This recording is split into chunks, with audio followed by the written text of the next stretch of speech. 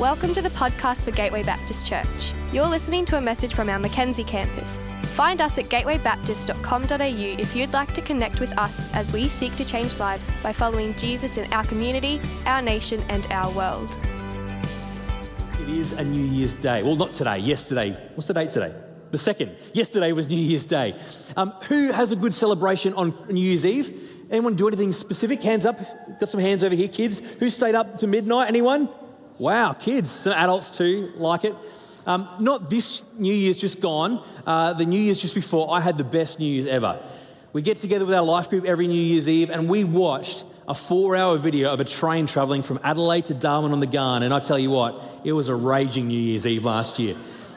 I really know how to party. It sounds weird, but we actually had a lot of fun watching this train go by and having chats. But this year we had a lot of great chats as well. Our life group meets, has dinner, and we shared together what are some of the things we really reflected on from 2021 and what are our hopes, dreams, and even our New Year's resolutions for 2022. And I wonder what it is about the start of a new year that makes us want to make a New Year's resolution. Has anyone made their New Year's resolution yet?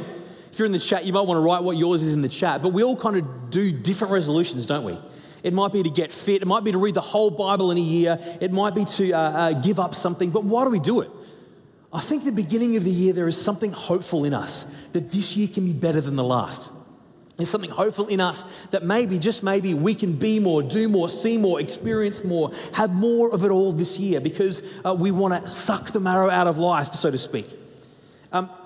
Except that if you look at gyms on the 3rd of January, they're packed. Look at gyms on the 3rd of August, ghost town. What is it about our New Year's resolutions, and I'm guilty of this, wanting to get fit at the beginning of the year, that we just don't seem to carry on through? I wonder if it's because we just try and do it all. I want to try and get more fit. I want to try and ride that bike. I want to try and start that small business. I want to try and read the whole Bible. I want to have a quiet time for an hour every morning with Jesus. We try and do more. And some of those things are really good things. We try and cram it into our life and make it so full that we end up having no margin or no space in our life left.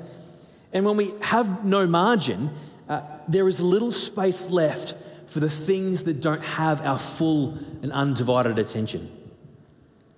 Our big plan A's, our big plan A at New Year's, often fail because it means we have to do more this year. So if our plan A, our New Year's resolution, our big plan A for 2022 is to do and be and achieve something more, if it's about striving, if it's about ultimately trying to get things done, we're actually destined to fail, unfortunately. My question to you is this.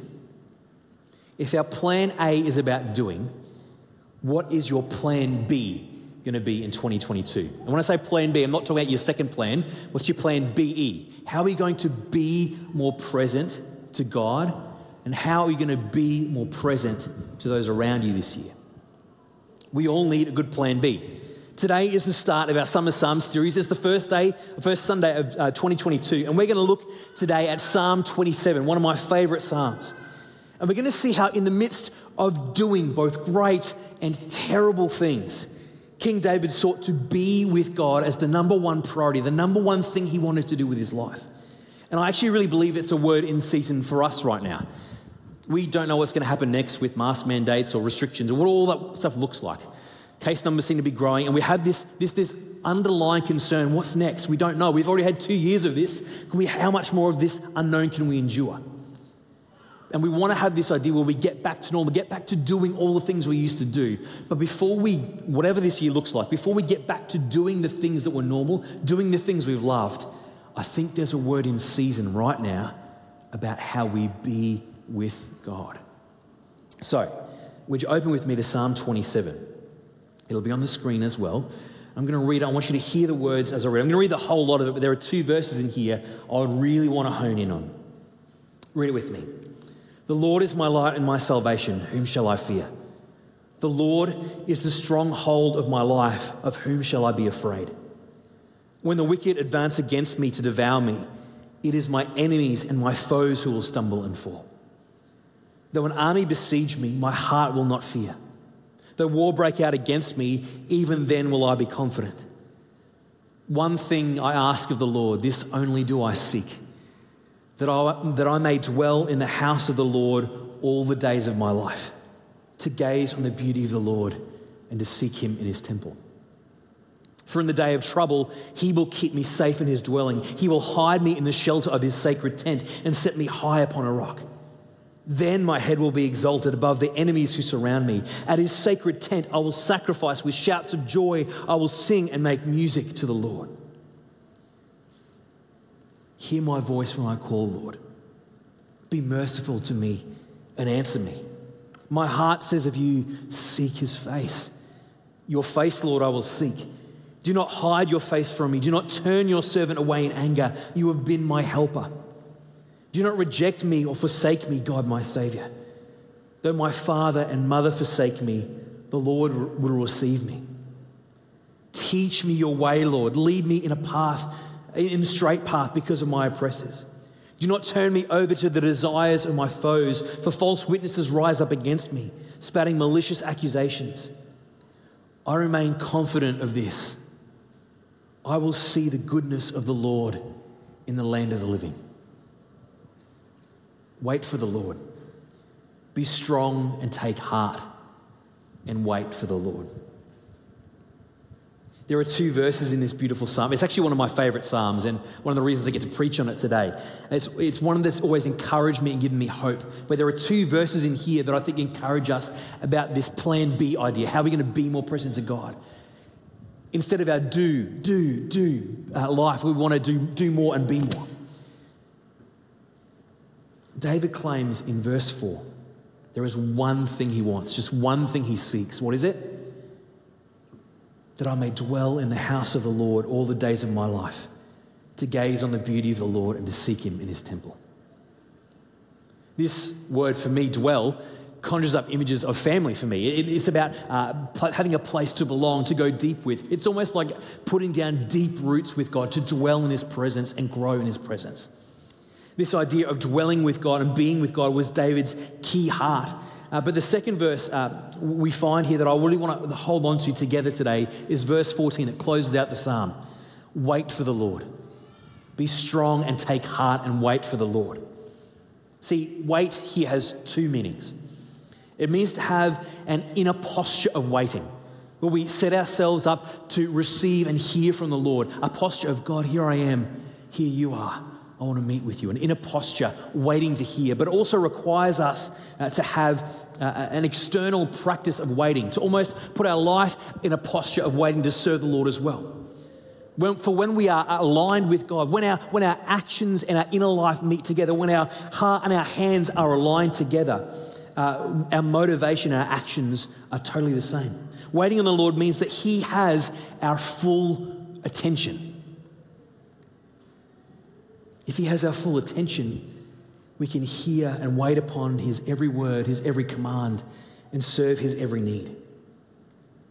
But waiting also means that other things like my own hopes and my plan A, my dreams for the future, but even my failures and my flaws all need to take a back seat so that my attention can be fully focused on the one who is driving and in control. Now, King David, didn't always get this right, but he always seeks God and repents when he doesn't get it right. He repostures himself continually to wait upon the Lord, both in heart and in hands. And I think this is the key why David is called a man after God's own heart. And we're going to see in a moment that he stuffed up tremendously.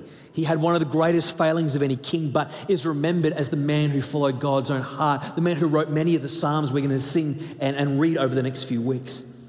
See, David's deep sins were redeemed and his family line is blessed with the birth of Jesus generations later, because no matter what he did, he always sought to dwell and be with the Lord. There's probably no better picture of this repentance and desire to be with God than in Psalm 51. The words of this song actually come after David has tremendously sinned. David begins as a young boy. He's plucked from obscurity by one of the prophets Samuel and said, "You're going to be the new king of Israel." We then know the famous story where he gets a little slingshot, and he's the only man who says, I'll stand up to Goliath, and he flings that slingshot, kills Goliath, and he becomes known as a mighty warrior. He also is a man of renown and of great integrity and character, and he's brought to the court of King Saul to play the lyre and soothe the king in his moments of stress. David's renown becomes so big that King Saul doesn't want this young upstart to take his place. So Saul begins to plot against and try to kill King David. Or David at the time, not King David yet. David spends most of his young years fleeing from King Saul, fleeing literal death at the hands of the king. Eventually, King Saul dies. King David is anointed as king of Israel. And we think, great. This young kid from obscurity has got everything going for him. He's God's righteous man, the right man for the moment.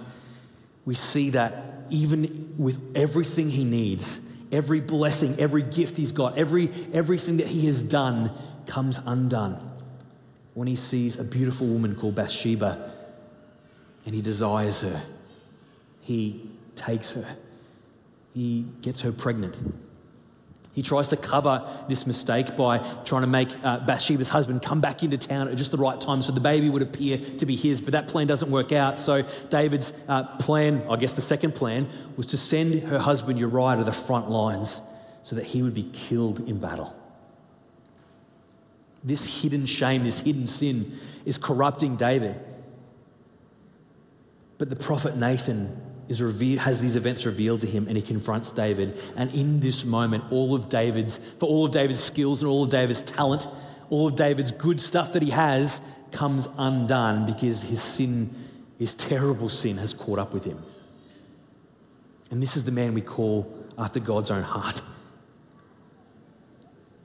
The thing that was different about David than so many of the other kings and so many other people in Judges that we hear about is that David has a heart that repents, that turns back to God despite of the incredible sin. See, repentance and forgiveness and a desire to dwell and be with the Lord is what redeems David here. And I'm going to read to you Psalm 51, and I want you to hear the words in this psalm, the depth of pain and repentance that comes of David. I want you to hear the words of an utterly broken man who has done terrible things and has been found out, has nothing left, his reputation is in tatters, but he still holds this power. Hear how he realizes the depth of his sin, but also hear how he knows the boundless redemption of God and asks for forgiveness. Let me read it. Psalm 51. Have mercy on me, O God, according to your unfailing love, according to your great compassion, blot out my transgressions. Wash away all my iniquity and cleanse me from my sin. For I know my transgressions and my sin is always before me. Against you only have I sinned and done what is evil in your sight. So you are right in your verdict and justified when you judge. Surely I was sinful at birth, sinful from the time my mother conceived me. Yet you desired faithfulness even in the womb. You taught me wisdom in that secret place. Cleanse me with hyssop and I will be clean. Wash me and I will be whiter than snow. Let me hear joy and gladness. Let the bones you have crushed rejoice. Hide your face from my sins and blot out all my iniquity. Create in me a pure heart, O God, and renew a steadfast spirit within me. Do not cast me from your presence or take your Holy Spirit from me. Restore to me the joy of your salvation and grant me a willing spirit to sustain me. And verse 17 says, my sacrifice, O God, is a broken spirit. A broken and contrite heart you, God, will not despise. Can you hear it? Can you hear the words dripping with David's grief and anguish here in this psalm? That when he is alone and empty and totally broken, he turns to the Lord in the hope that he would forgive him. But that's not true. It's not the hope that this distant God would forgive him and give him a big tick and wipe away his sins. It's actually the admission of someone who deeply and intimately knows God to say, God, I know that I need your presence to make me whole again here. I need your presence more than anything else. his traitorous heart, his terrible, sinful heart, comes back to the one who he knows keeps him and sustains him in his holiness, the one who has kept him from the moment he was plucked from obscurity to the moment he was ordained king, the one who has kept him the whole way through, the one who only wants the best for him to sustain him. See, in the moments when we ourselves, David and us alike, are utterly broken and we fail and we're empty, alone, and confronted with the terrible things we do, because let's be honest, if we looked in the mirror honestly for a second, we would find the terrible things we do. It's part of our broken, fallen human nature. In those moments, do we seek after the healing embrace of God, or do we try and do something to cover it up and flee? This embrace of God that is readily available to us only comes from knowing intimately, from dwelling consistently with the one who only ever wanted to make us whole. See, David's plan A got ruined pretty spectacularly. And unlike most of us, David has his triumphs and his tragedies posted in the storybook for us to hear in history. But David understood something about being with or dwelling with God that's so important for us to hear today. David's plan B was to be with God and be in right relationship with him, despite how his plan A turned out. And because he dwelt with God regularly throughout his life, he saw the beauty of God firsthand. David saw God's forgiveness, his leading, but he also saw his repentance and his restoration, his wholeness from sin when it was undeserved that he would be forgiven. He saw God's kindness when David had no right to see God's kindness. He saw God's love when he had no right to see God's love. And because of God's great love that he knew so deeply, he was able to put David's life back together and let him live. This, friends, is what it means to dwell with God. To stop doing the things we think we need to do in our own strength, to stop striving, to stop fighting and doing things in our own strength, and to be with the one who wants to be with us. David knew this so well. For David, to find the embrace of God meant going to the tabernacle or the holy tent of God to worship, to bring a sacrifice and to praise his God there and be made right in the presence in the tabernacle. But thankfully, we don't need to go to Jerusalem. We don't need to even come to this place to have that healing and to dwell with God. We've just had Christmas, my favorite time of the year. And we've been singing every carol we sing at Christmas is about God dwelling among his people. Emmanuel, Jesus, God with us. We sing these songs and we sing them with full haughty voices. But God speaks to us through the words of it. He is with us. Scripture tells us, John chapter 1 verse 14, the word became flesh and made his dwelling among us. But I love the way Eugene Peterson puts it. He says he pitched his tent among us.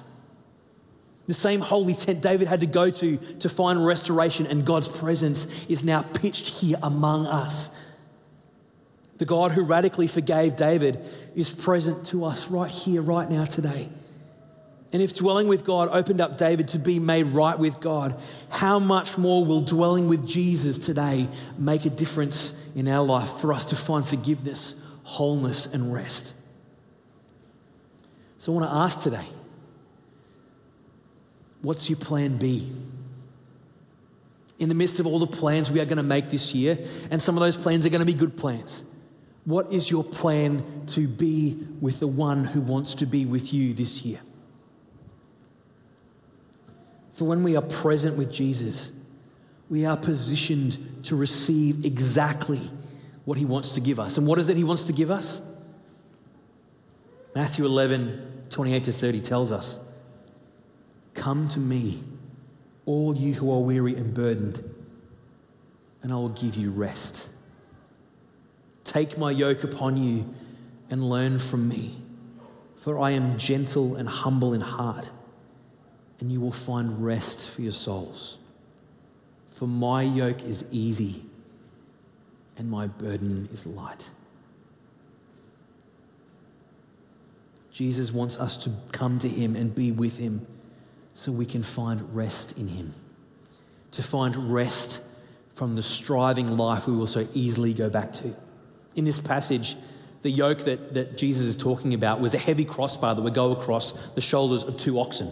It would keep them together as they towed the heavy machinery that plowed the field, the heavy equipment that plowed the field. It would keep them together in step, moving forward step by step. It would keep them moving in the same direction, in the same way. It was a big heavy bar that would go across the oxen. But the irony here is that Jesus says his yoke that he wants to place on his disciples is light. It's a yoke that is a non-yoke. It's a burden that he says that is a non-burden. Dane Ortland, in his book Gentle and Lowly, describes it like telling a drowning person that they have to put on a life jacket to stop them from drowning, but only for the drowning person to go, "No, I'm not putting on a life jacket. Don't you know how hard it is drowning right now? I can't bear the burden of having a life jacket around me. It might suffocate me even more. Don't you know how hard it is to drown?" How absurd. If they held on the life jacket, they would be saved. But we, in our walk with God, do this all the time. An easy life for the people of God is not an option. An easy life for anyone is actually not an option. Jesus never promises it, neither does God. But an easy yoke is the option. It's a yoke of kindness that enfolds us in the embrace of being with Christ. Dane Ortland again says in his book, the minimum bar for being enfolded into the embrace of Jesus is to simply open yourself up to him. It is all that he needs and is indeed the only thing he works with. He doesn't open his embrace up to those who have got it all together. He doesn't open it up to those who've got the best CV. He doesn't open it up to the people who've done the most study, are the smartest person in the room, the person who's read the most scripture, who has the best theology. He doesn't open up his life to those who have it all together. He doesn't open it up, his embrace, to pastors. He opens himself up to those who seek him. He doesn't do it for all those who have it together. It's to those who labor and who are weary and are heavy laden. We are the ones who are welcomed. There is no need to unburden yourself or collect yourself or smooth your life over or get all your ducks in a row before coming to Jesus this year. It is your very burden that qualifies you to come to him in the first place. No payment is required. He says, "And I will give you rest." It is a gift. It is a treasure. There is no transaction required. So whether you are actively trying to arm wrestle your life into submission right now, trying to get it all under control, or whether you're passively just going the way the world says, or passively just finding yourself weighed down by the weight of the world and life's inevitable circumstances, Jesus desires that you might find rest in him, to simply be with him. In a world where we try and get all the shopping bags from the car in one go, breaking our fingers, white-knuckled, so that we have more time to get on to the next thing. In a world where we're scrolling our Instagram feed from one unbelievably photoshopped photo to the next and finding out when the next sale is going on. In a world where we are either consciously or unconsciously are told to do more, buy more, see more, go experience it all, have it all. In a world where we are told to have all this stuff and do more, to experience more, where everything and everyone is vying for our unadulterated attention, we've simply lost the art of being. Being present to God and to one another. Being quiet. Being still. Being simple. Simply being.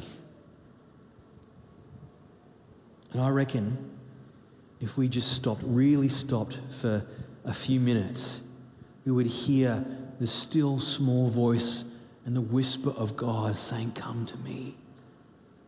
And you'll find rest. You'll find everything you need if you be with me. I think God's trying to get our attention at the start of 2022. Being present to God means he gets our attention. And as John Mark Comer puts in his book, Ruthless Elimination of Hurry, he says, attention is the beginning of devotion. All right, kids. One of my favourite movies of all time is WALL-E. Hands up if you love WALL-E. Any adults in the room too? I've got some big hands online. If you love WALL-E, let us know.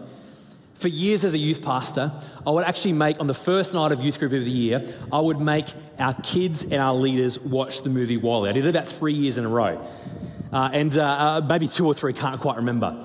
And every year we would watch it. We would watch it for this one specific scene. I want to know if you can pick it out with me.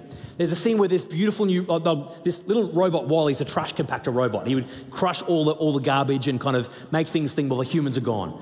This beautiful new sleek robot comes. Her name is Eva. She's got beautiful light. She's white, crisp, clean. She comes in and her search is for a little plant. Remember that? You've got to find a little plant. She finds the plant. They've been building this relationship, having a bit of fun on Earth, but she finds this plant and suddenly stands up still. She shuts off. Little flashing, blinking light goes on and she's completely unresponsive. Nothing left. She's totally blocked still, unresponsive. And WALL-E doesn't know what to do. He's like, tap, tap, tap. Are you still there? Nothing. But this little WALL-E robot has found a companion, and he is completely and utterly devoted to this robot who is now completely unresponsive. Do you remember the scene I'm going to talk about where he puts her in a little cart and they sail off together across the ocean? Do you remember when it's Christmas and he wraps the Christmas lights around her so they can have a celebrate Christmas together? You remember when it's raining, they're hanging out outside, even though she's totally unresponsive, and he holds the umbrella up above her? WALL-E is completely and utterly devoted to this beautiful robot. He doesn't know what's going to happen. She's unresponsive to him, not responding at all. But he is utterly devoted. The reason we watched that at the beginning of a few years of our youth ministry was that we wanted to make this point. I was a youth pastor in Ipswich, rough kids. But the idea is that if WALL-E could be devoted to Eva, we could be devoted to one another too. But it's also a great picture of how when we get stuck and we feel like we've got nothing left, in the moments when we are unresponsive to God, the devotion of God comes alongside us and will not let us go, just like WALL-E never let go of Eva. And my question was, are we going to be a bit of a WALL-E this year? Are we going to care for one another? Are we going to be devoted to one another? I love the movie. It's in the top 3 movies of all time, in my opinion. I love it. My question is, if this devotion is what God's picture is of his love for us, but it's also a picture of what he wants us to be like with him, who will respond, who will be with us, who won't be unresponsive like Eva. My question is this: how will you be with Jesus more this year? How will you be more devoted, be more present with him? How will you fix your attention on him and be devoted to him and simply just be with him this year? It's not a question that I or anyone from this platform or anyone in the pew next to you or your spouse or your friend can answer for you. It's not a question you can get an answer to from a book or a podcast or a sermon. For this realization of how you be present to God comes to you in its own time. But God shows us how if we ask. I spent most of my 20s saying yes to everything. My ministry career began actually as a chaplain. I said yes to one high school at the time as a part-time role. Then very quickly I said yes to 5 schools all at once. It was 4 schools, half a day each, and the other half of the high school. 5 schools, 1 week, madness. I said yes because I believed those kids needed to have a good presence and a chaplain in their school. I ended up at the same time volunteering 25 to 30 hours at my local church in Ipswich. I wasn't in a paid role there, but I believed in caring for the ragtag rebels of Ipswich with everything I had within me. And I would spend my time and my life there. I would say yes to every opportunity that came our way. Yes to directing camps. Yes to serving and doing a whole bunch of stuff in ministry. I also said yes to doing things like radio in Toowoomba. You name it, I've probably said yes to it. My 20s were filled with a lot of doing stuff and accumulating experiences and knowledge and skills. And by the end of my 20s, I was rocketing full pelt, Thelma and Louise style, to a burnout cliff. Because I didn't know how to say no, I didn't know how to stop and be still. I'm incredibly grateful for a friend who was a pastor at the time who actually invited me to come and work at her church in this season, who recognised in me that I was hurtling towards a burnout cliff. She invited me to come and work at her church, and I became my first ever paid youth pastor role that year, serving at a church of kids of about 20 kids, 6 kids at youth group on Friday night, operating at about 30% capacity.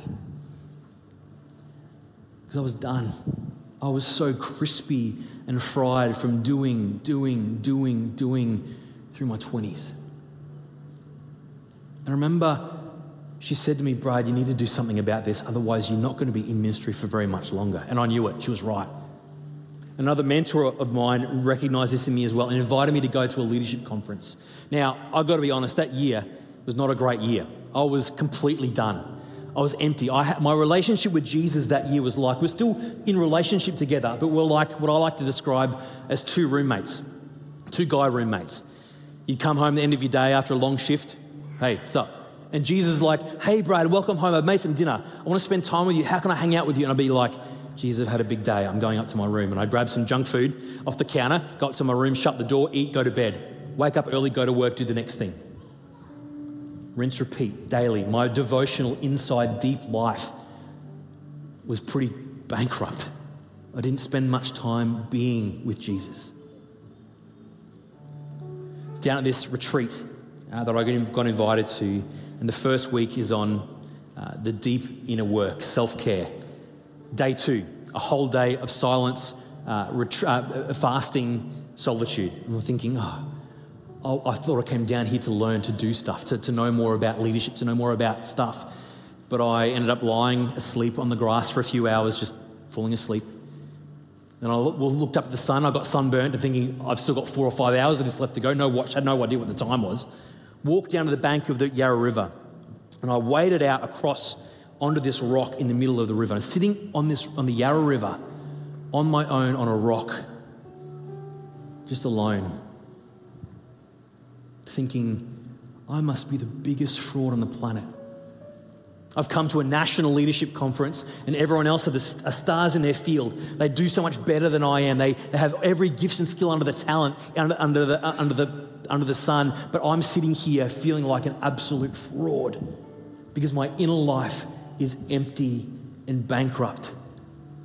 And in that moment of utter emptiness, I watched as a little bee came flying down and landed on the rock. And it crawled down to the water. And it began to drink. And I had one of those epiphany moments. Wow, bees drink water. Never realized that before. And in that moment, I had this deep impression of the Holy Spirit speaking to me for the first time in a long time, because I hadn't been that great with God at the time. Saying, Brad, if a bee needs to drink water and I provide it for him, how much more will I provide for you? Everything you need.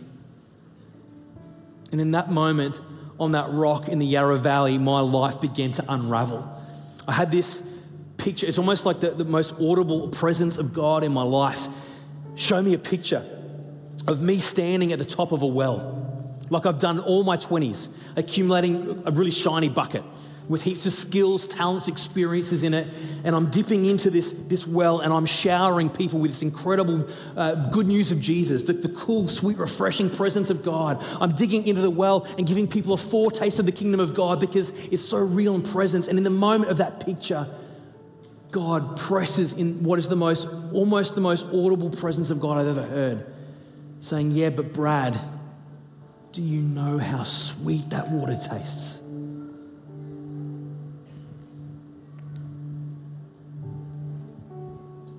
The realization for me was that I'd spent my entire life working and operating in my own strength and not being with the Lord. That day utterly changed the trajectory of my life. I wouldn't be here without that moment, because I had this unwritten script in my life that I had to do more or be more or experience more or serve more to earn the love of God. And I don't know where I picked that up. It's not biblical. didn't come from my parents, never came from church, but this unwritten script in the back of my life said I had to do more to be accepted by God. And that day, that lie was shattered. It was shattered for me. And I'm here because God used that moment on that rock in the middle of the Yarra Valley to change my life, that I might be with the one who wants to be with me. I realized that I don't have to do anything to earn God's love. I just have to be with him. That's it, full stop. Because he wants to be with me. Just existing in God's presence is more than enough for him. Now there's a rock down at Snapper Rocks that I go to. That's my rock. I watch the waves crash over Snapper Rocks. We often hear Jason talk about taking his milk crate down to the dam here and sitting on it. And he says often, wherever you go to be with God, go there and go there often. What's your plan B this year? Timothy Keller posted on Instagram this week something profound that I want to finish up with today. Simply this. Buddha's final words, strive unceasingly. Jesus' final words, it is finished. There is nothing more you need to do to be in the presence of God. There is nothing more you need to do to be with God. And I want you to hear at the beginning of the new year where we are tempted to just start doing and doing and doing more and more and more. You don't need to strive anymore. You don't need to do anymore. You don't have to pretend to have everything all together. You don't need to have a pitch perfect plan A. You don't need to have your life smoothed over. You don't even have to go to the temple or even come here to be with God. 2 Peter chapter 1 verse 3 tells us his divine power has given us everything we need for a godly life through our knowledge of him who called us by his own glory and goodness. At the beginning of 2022, God is here with us right now. The one thing that David wanted is the same one thing that God wants as well, for us to dwell with him and to be with him. And I think right now, we should just take some time to be with him. I'd love to invite you right where you are, just to close your eyes. And in this moment, begin to block out the people who are sitting beside you. Begin to block out people you might be watching with online. And just sit in his presence.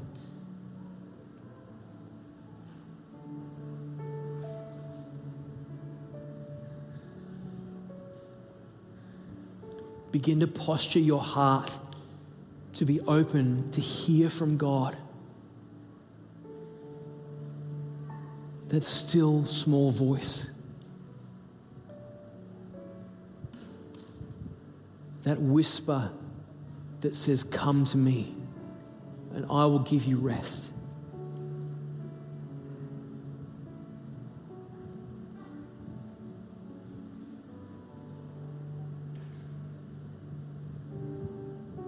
Just be.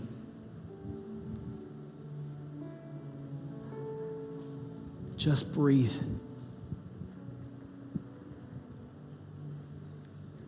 Just exist as you are in God's presence.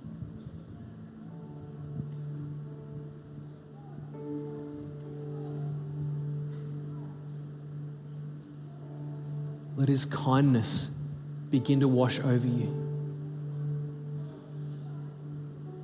Let his love speak to you.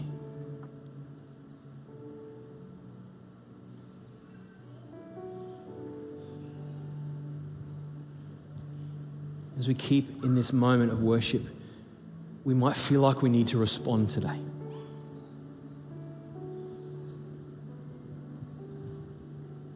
I'm going to pray.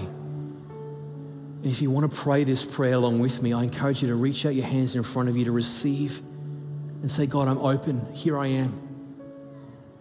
I want to be with you. I encourage you to do that right now.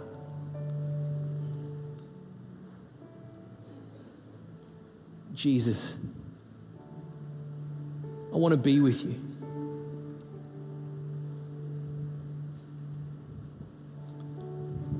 Jesus, I want to be with you more than my desire to do things this year.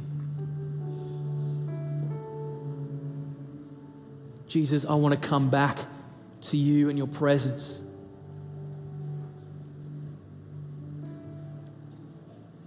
Jesus, I choose to be open to you.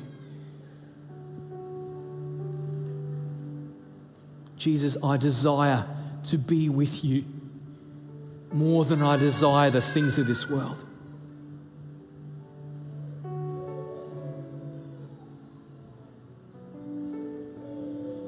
So Jesus, this year, teach me to be with you as the priority of my life, as the one thing you want me to do.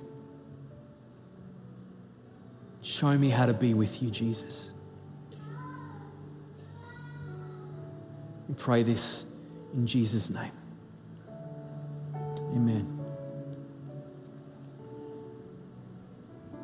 We've lost the art of being still and being with God. And my challenge to us for this year is to not start the year at breakneck pace, but to start the year slowly, to be still with the one who wants to be with you. We're going to sing in a minute, and I invite us to stand in just a sec. But as we sing, let the words of this song be the cry of your life. Make this a moment, a be still moment, where you just dwell in his presence and dwell in his love.